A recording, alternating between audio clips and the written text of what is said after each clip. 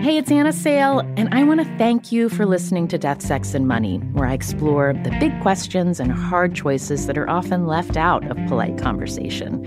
You can hear new episodes ad-free every week on Amazon Music, where you can find Death, Sex, and Money and all of your Slate favorites without the ads. I want to thank you for listening and for all your support as we at Death, Sex, and Money have made our move to Slate. Your stories, voice memos, and emails have meant so much to the team. As part of this transition, there's a new way to support our show financially at Slate, our new home, and you'll get something special in return. Subscribe to Slate Plus, and you'll not only support our work on Death, Sex, and Money, you'll get access to new benefits, including listening to us and all of the other great shows Slate makes, like Slow Burn and Decoder Ring, without any ads or sponsor breaks. To subscribe, just click Try Free at the top of the Death, Sex, and Money show page on Apple Podcasts, or visit slate.com/DSM Plus to get access wherever you listen. Thanks. Hey, this is Anna. A lot of new listeners have discovered Death, Sex, and Money over the last few months. So we've been thinking about ways to share more of our favorite older episodes with you. Like this one from 2014 with Jane Fonda. There's an HBO documentary coming out about her next week called Jane Fonda in 5 Acts. So we're taking that as an opportunity to share my interview with her again. And even if you're a longtime Death, Sex, and Money fan, this one is worth another listen. Enjoy. I come from a long line of depressive people on both sides of my family. My father had low-grade undiagnosed depression, and it went way back in his family, and who knew? You know, a little Prozac back in the Fonda clan could have changed all of our lives. This is Death, Sex, and Money. I got bad news for you, Johnson. We're all dead. the show from WNYC about the things we think about a lot S-E-X and need to talk about more. $1 million isn't exactly a lot of money these days. I'm Anna Sale. We have these words to signify the American moment that shaped you. Millennials, Gen X, Boomer, Greatest Generation. They're not always so precise, though. Ask any millennial. Maybe a better question is, what do you think about when you think about Jane Fonda? My name isn't pretty, it's Barbarella. The universe's sexiest space traveler? Or the divisive activist during the Vietnam War? And we, as political people, have to be sure that we don't ever stop until the people in this country understand that it's been an American defeat. Or maybe the elegant powerhouse in the newsroom. You want to play golf or you want to fuck around? But this is my Jane Fonda. Are you ready for your primetime workout? Fitness goddess. Now. Left, right. Swing your arms, lift your knees. Seamlessly transitioning between sit-ups and marching in place and lifting weights, all in that belted leotard. Make it work. Left, right. My sister and I clumsily improvised along in front of the TV. I was about 10 years old, using towels as mats on the carpet, wearing bathing suits over pantyhose, and lifting cans of stewed tomatoes instead of hand weights. 2, now double time. That Jane Fonda was graceful, better coordinated than the rest of us, and so assured. But that's not how Jane Fonda saw herself. You know, I was in my 60s before I realized that I could just be who I was, and that was okay. Good enough is good enough. That's what Jane Fonda and I talk about in this episode. What changed for her? It was after her third divorce from cable executive Ted Turner and decades of being haunted by death and confused about sex and intimacy. She says that sense of searching and looking for reassurance started around puberty. It was not good. It was a very confusing, scary time for me. I just had a lot of questions and fears, and I didn't know where to go for answers. And it's why, at age 76, Jane Fonda published a guidebook for teenagers called Being a Teen. It's about love, anatomy, and relationships during those awkward years. It follows her last 2 books, her tell-all memoir and a self-help book called Prime Time, about living it up after 60. But she's gone back to her early years, when that feeling of isolation started. Like a lot of girls, up until puberty, I was a tomboy. I climbed trees and I wrestled and I I said, "Oh, yeah? Who says?" When I hit puberty, my voice went underground, and it was, well, whatever you say. I kind of went along and tried to fit in, which meant doing things that I shouldn't have done, and that became a pattern. Through 3 marriages, 2 Oscars, and countless public identities, a pattern of always trying to fit in. Despite her family's wealth and pedigree, her father, Henry Fonda, was a star from the time Jane was born. Her mother was a socialite with royal roots. Jane Fonda is named after Henry VIII's third wife, a distant relative. When Jane Fonda was a girl, her family moved from California to the East Coast, and within a few years, her father announced plans to get a divorce. Her mother was committed to an asylum, where she killed herself by slitting her throat with a razor. Jane was 12, her brother Peter was 10. We found out through magazines how she killed herself, and we never were told by anybody in our family that she did, and nobody ever mentioned her name again. And so it was like a huge emptiness.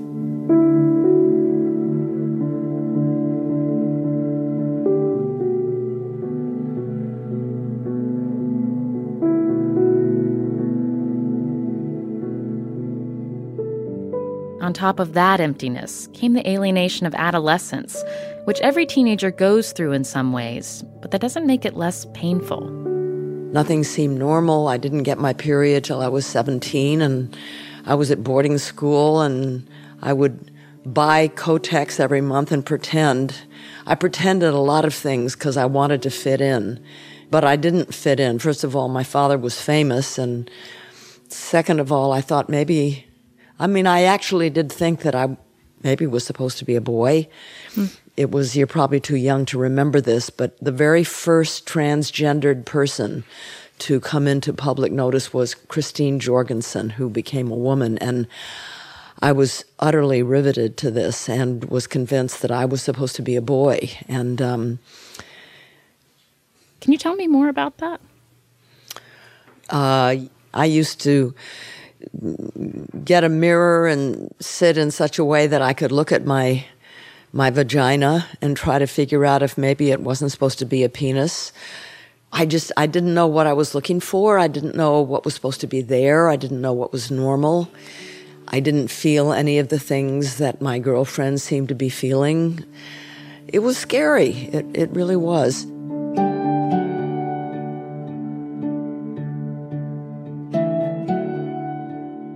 You were 12 when your mother killed herself.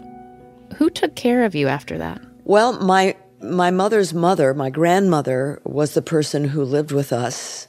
Eventually, my father married a woman who I loved very much. She was only 7 years older than I, but she was capable of, God bless her soul, and she's still alive, Susan. She was an extremely beautiful woman who brought laughter into our family, and that was wonderful. And she didn't stay married to my father very long, but she meant a great deal to me and my brother. We called her Mom, too. How old were you when she became your stepmother? 13. And it was she that when I finally did get my period at 17, she took me to a gynecologist who could answer my questions. The first thing I did when I was alone with him was burst into tears. I started asking questions and just burst into tears. And he said, something, this is absolutely normal.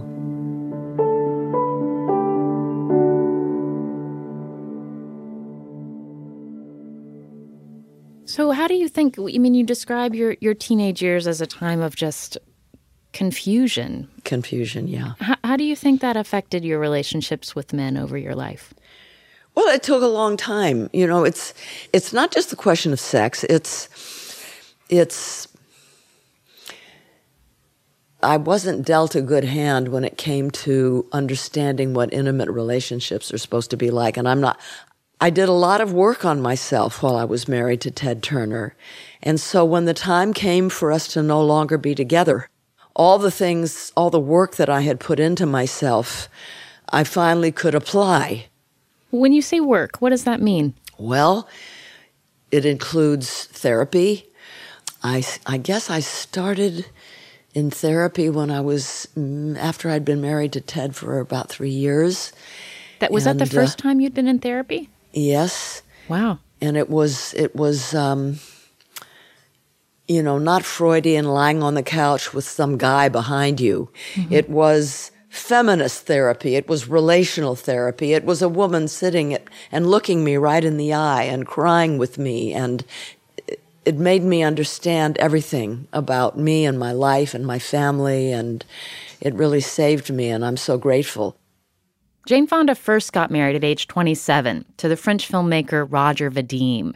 He directed her in Barbarella, and she would later say, In the Bedroom, too. They had a daughter and divorced. Then in 1972, Jane Fonda married Tom Hayden, a prominent anti-war activist. He was a co-founder of SDS, Students for a Democratic Society.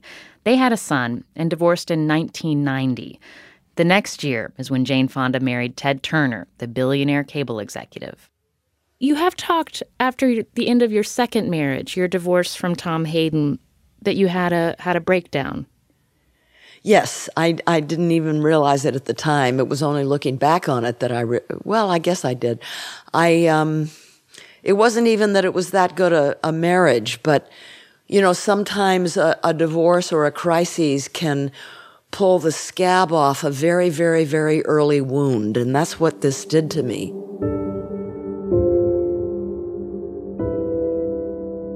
I couldn't speak above a whisper. I couldn't eat. I could only walk very, very slowly. It was all the cliches. Heavy heart. My heart weighed 20 pounds. And that wasn't long. The end of your second marriage and the beginning of your third marriage were pretty close in time. When you started therapy, was it in part to deal with some of the emotional residue from that second divorce? And understanding that breakdown? Okay, since I've written about it, I will say what it is. A month after Ted and I were married, I discovered he was having an affair.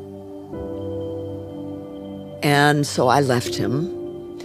And then I decided that I needed to go into therapy, and I went to a couples therapist. And in talking to him about the marriage, I realized that part of the problem was mine, and that maybe I should give Ted a second chance, and that the two of us should go into therapy together, which we did. But then I, unlike him, I continued on my own with therapy. So that's how I got into it. And it's how I got out of it eventually. It was a very scary thing. I was 62 years old, and it was a very safe thing being married to Ted. I didn't have to work. He was funny. He was handsome and fun and all those things.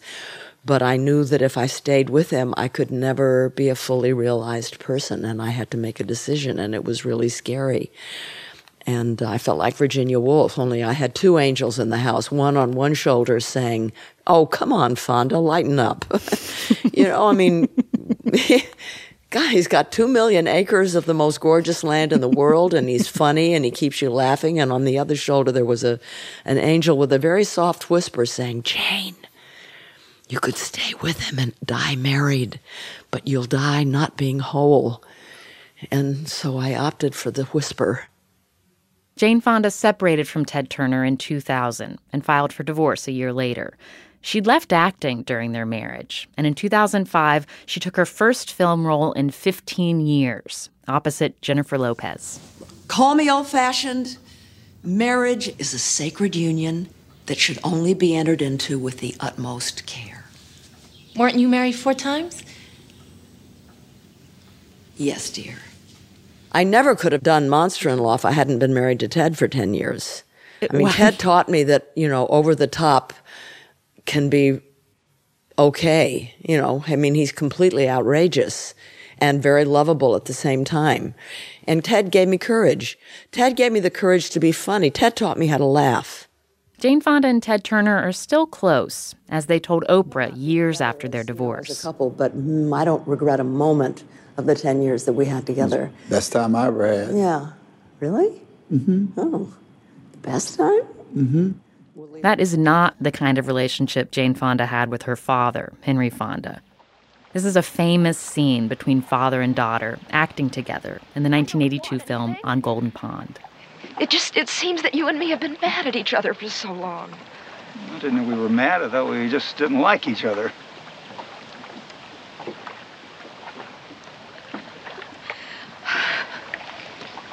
I want to be your friend. Oh. Henry Fonda won the Best Actor Oscar for his role. Daughter Jane accepted it on his behalf because he was too sick to attend the ceremony, and he died a few months later. Coming up, the way Jane Fonda made peace with her father. He didn't say a word.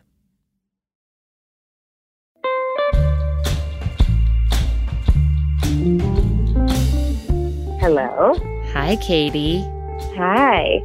This week, I called up Death, Sex, and Money senior producer Katie Bishop, who's been on maternity leave. She's getting ready to come back to work next month. Okay, Katie, how's maternity leave going? It's been amazing. Yeah, I think it's been the best 4.5 months of my entire life. What is little girl up to now?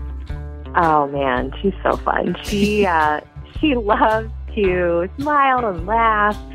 She likes to talk a lot, so we have a lot of, conversations. I feel really happy with everything. And I also don't feel totally freaked out about coming back. Like, I'm starting to think, this might actually be okay. It will be okay. And at that point, you will be very pregnant and getting ready to take your next maternity leave. Oh, my God, Katie. When you say it out loud like that, it's really happening. I know. I feel like I've missed a lot of your pregnancy so far, but I'm glad we'll get to be there, the home stretch. Yeah, when I'm in peak good mood, right? Remember last time? I remember last Not time. A grimace in sight. All right, we got through it. Yes, I'm pregnant with my second kid. You can tell now when you see me, but most of you don't often see me. But we've got a live show coming up in New York on October 1st with poet Nikki Giovanni. We'll be streaming it live on our Facebook page, and if you watch that, you will notice, so I thought I should tell you. Baby's not due until the end of the year, but just like the last time I went on maternity leave, new episodes of the show will keep coming while I'm out. More on that as we get closer. For now, if you'll be in New York on October 1st, there are still a few tickets available for our show with Nikki Giovanni. It's going to be great. Go to our Facebook page to find the link.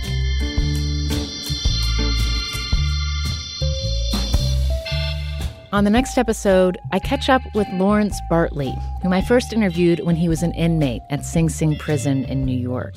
He and his wife, Reneen, tell me about what it's been like since he was paroled last spring after living behind bars for 27 years. I always had this feeling like maybe people are watching me. Do they know? Oh, he just came out of prison. Look at that guy. So I try to do things to assimilate well so people won't notice. This is Death, Sex, and Money from WNYC. I'm Anna Sale. After a breakup, there's that moment when you look around and notice how much of the stuff you're used to isn't there anymore. That even happens to Jane Fonda when your ex-husband is Ted Turner. I moved into my daughter's house in Atlanta. I was all by myself, which after Ted, the silence was deafening. And I remember standing in the middle of this little bedroom. It didn't even have a closet. And I'd been living in 23 kingdom-sized estates and flying in private jets. And now I had a rented car in a room with no closet. And I stood in the middle of the room in tremendous pain, with sadness that the marriage hadn't worked. And yet there was also this voice that said, I'm okay. For the first time in my life, I do not need a man to be whole. And that's what our life is supposed to be about. And man, it takes work. It doesn't just happen. And given the title of this radio show, what is it, Death, Sex, and Money? That's right. Living it intentionally means living it with the constant awareness of death. You know, I'm 76. I have a lot more time behind me than I have ahead of me. And living with the awareness of that helps me make decisions in life. It helps me not squander time. Do you feel afraid about death? No. I don't think I'm fooling myself, but no, I'm not afraid of death. You know, I watched my dad die. He took a long time to die, so I had a long time to watch. And he was never a talkative person, and he didn't talk to me. I never got brave enough to ask him, if he was scared or anything. But what it taught me was that I'm not afraid of dying. What I'm really scared of is dying with regrets, which I feel that he did. And so the minute I realized that, and I was in my mid-40s then, that I realized, okay, then you have to live your life, especially as you get older, so that when you come to the end, you won't have regrets.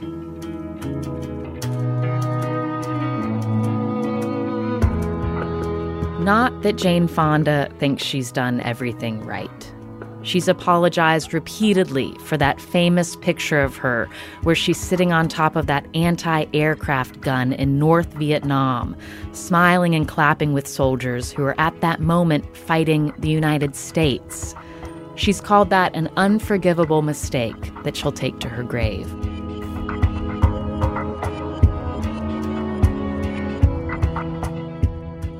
Your father died in 1982. Uh-huh. What was your relationship like with your father when he passed? Well, I got a chance before he died to tell him that I loved him and that I was sorry, that it's hard to say, that I had hurt him and that I loved him and that I knew that he'd done the best he could. And he never said anything. He just sat in a wheelchair with tears rivering down his face. And I knew he didn't like to cry, and I was afraid that he was embarrassed, so I just left. But we had that exchange. What were you apologizing for? Well, when I became famous, I would sometimes say things about him that hurt him. And I knew it. He came to me once and told me that I was hurting him and asked me not to, and I never did again. But I had hurt him, and that's what I'm referring to. But he knew I loved him. Do you have a relationship with your mom's family? There's no one alive in my mother's family. But I just got together with my brother 3 days ago, and he and I made a pact that we're going to go to Ogdensburg, New York, where she is buried, and we are going to kneel at her tombstone, and we are going to plant things and clean it up and pray for her and to her. And we're going to do it together. Isn't that nice? That's wonderful. There's never been closure, so. Have you been to that grave before? No, we've never been there. Never been. We both feel we owe it to her. When she died, I was 12, he was 10, and no one ever mentioned her again. So we want to make up for that. What do you remember about your mother? Well, the mother that I remember is very different than the mother I researched. I remember her as a hypochondriac, febrile, nervous, scared, insecure person. And she was all of those things. But then I also discovered that other people's impressions of her were vibrant, like men were attracted to her like moths to a flame. She was very social. I have her and my father in me. I'm like a bear. I hibernate and like to be alone, and that's my father, and that's the bigger part of me. But then when I come out of hibernation, I like to party real hard, and that's my mother. Jane Fonda, looking at your life and all that you've done, I would not think that you would describe yourself as someone who likes to hibernate. You've been so present in American culture. Oh, I die if I can't be alone. I feel like when I was married to Ted, it was like in Montana. He has 3 or 4 different ranches. They're all 2 hours, one from the other. And we would have breakfast in one, lunch in another, dinner at another. And so we spent a lot of time driving, and he'd be in the front seat with some business colleague or something like that, and I'd be in the back, and I'd fall asleep to the sound of his voice. And 2 hours later, I'd wake up to the sound of his voice. And I always had the feeling, doesn't his brain empty out? Because I always have the feeling that my brain runs out and that I have to do things like be alone and read and meditate and pray to fill it back up again. If I could choose only one way to be from now till I die, it would be alone in nature, preferably at 14,000 feet above the timberline. I could spend the rest of my life that way. But the way she's living right now is with her boyfriend, Richard Perry, a music producer famous for his work with Barbra Streisand, Harry Nilsson, and the Pointer Sisters. They've been together 4.5 years. So being alone, I want to ask you about that, because the way you talked about your divorce from Ted Turner in your memoirs and what it was to finally be single at that stage in your life, now you're in relationship again, you live with your partner. Tell me about that decision to recommit to somebody. Well, I went 7 years celibate, and I thought that was it. But then I'd already met Richard, but I reconnected with Richard, and I like men who can bring me into a world that's foreign to me, and his is the world of music. And he's something new for me. He's kind. And he's very, very easy to live with. It's like living with a girlfriend who likes sex.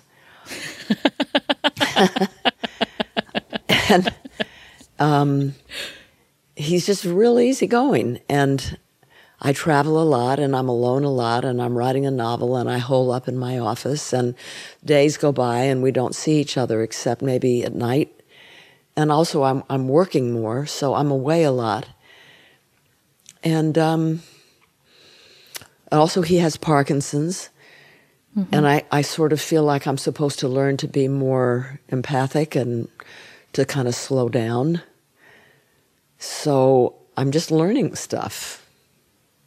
Does it feel at all uncomfortable to know that with his Parkinson's diagnosis that you will be in a caretaking role with him? It's very uncomfortable. Yeah, it's not easy. I'm not a caretaker by nature.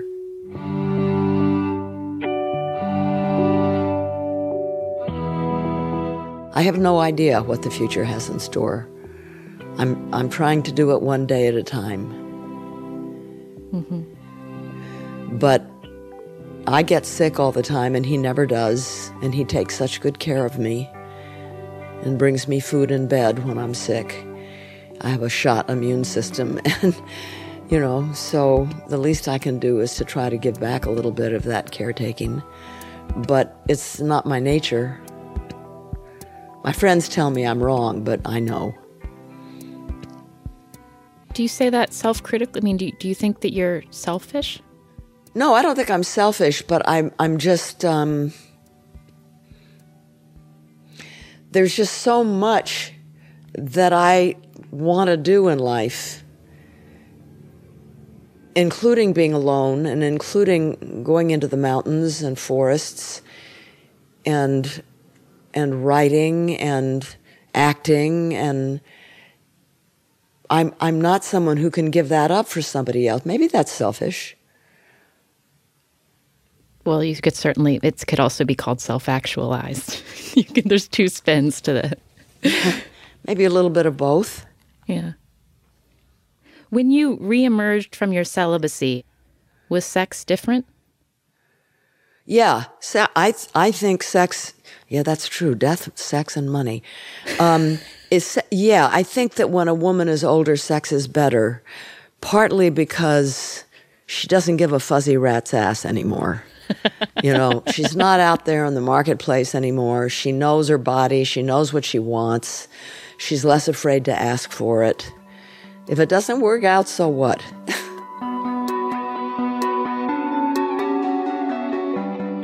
Do you think you might marry again?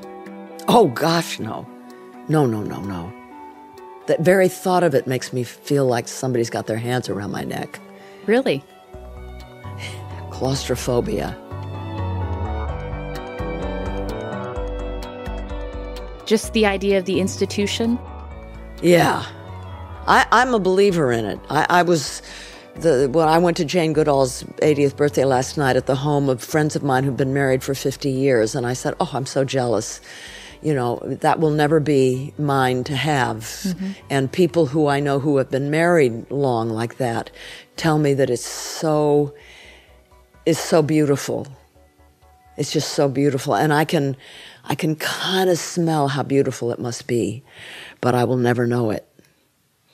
No. I can more envision myself disappearing into a monastery than getting married again.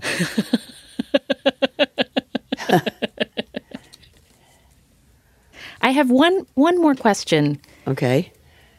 When you described moving into your daughter's house in Atlanta and that feeling of quiet and aloneness, it made me wonder, what's been the role of friendship in your life? You've been famous your entire life. I mean, has it been difficult to have friendships? No, I didn't used to have friendships. I only started having friendships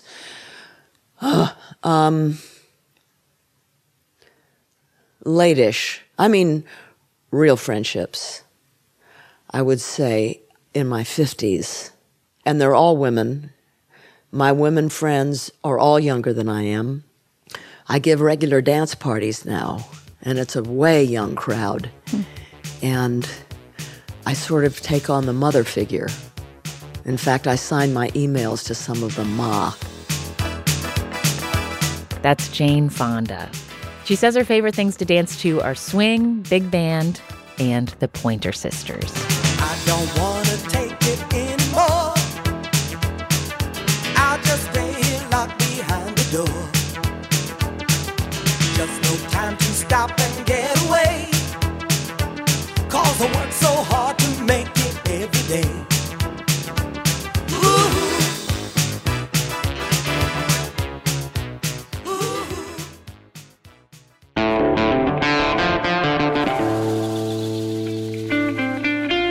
Jane Fonda split from her boyfriend Richard Perry in 2017 after 8 years together. The new HBO documentary, Jane Fonda in 5 Acts, premieres Monday, September 24th. Death, Sex, and Money is a listener-supported production of WNYC Studios in New York. I'm based at the studios of the investigative news podcast Reveal in Emeryville, California. Our team includes Katie Bishop, Annabelle Bacon, Stephanie Joyce, Emily Botine, and Andrew Dunn. Thanks to James Ramsey, Jessica Miller, Henry Malofsky, Chris Bannon, Bill O'Neill, Jim Briggs, and Avishay Artsy for their help on the original episode. The Reverend John DeLore and Steve Lewis wrote our theme music. I'm on Twitter at Anna Sale, and the show is at Death, Sex, Money on Twitter, Facebook, and Instagram.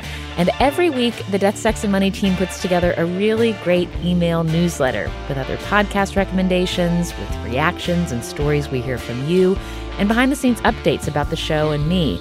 I know you get a lot of email, but we put in a lot of effort to make this newsletter special. Sign up to get it at deathsexmoney.org/newsletter. And yes, so much to think about in this episode, right? But for now... Woo! You did good work. Now thank you. It's all over for today, and I'll see you next time. I'm Anna Sale, and this is Death, Sex, and Money from WNYC.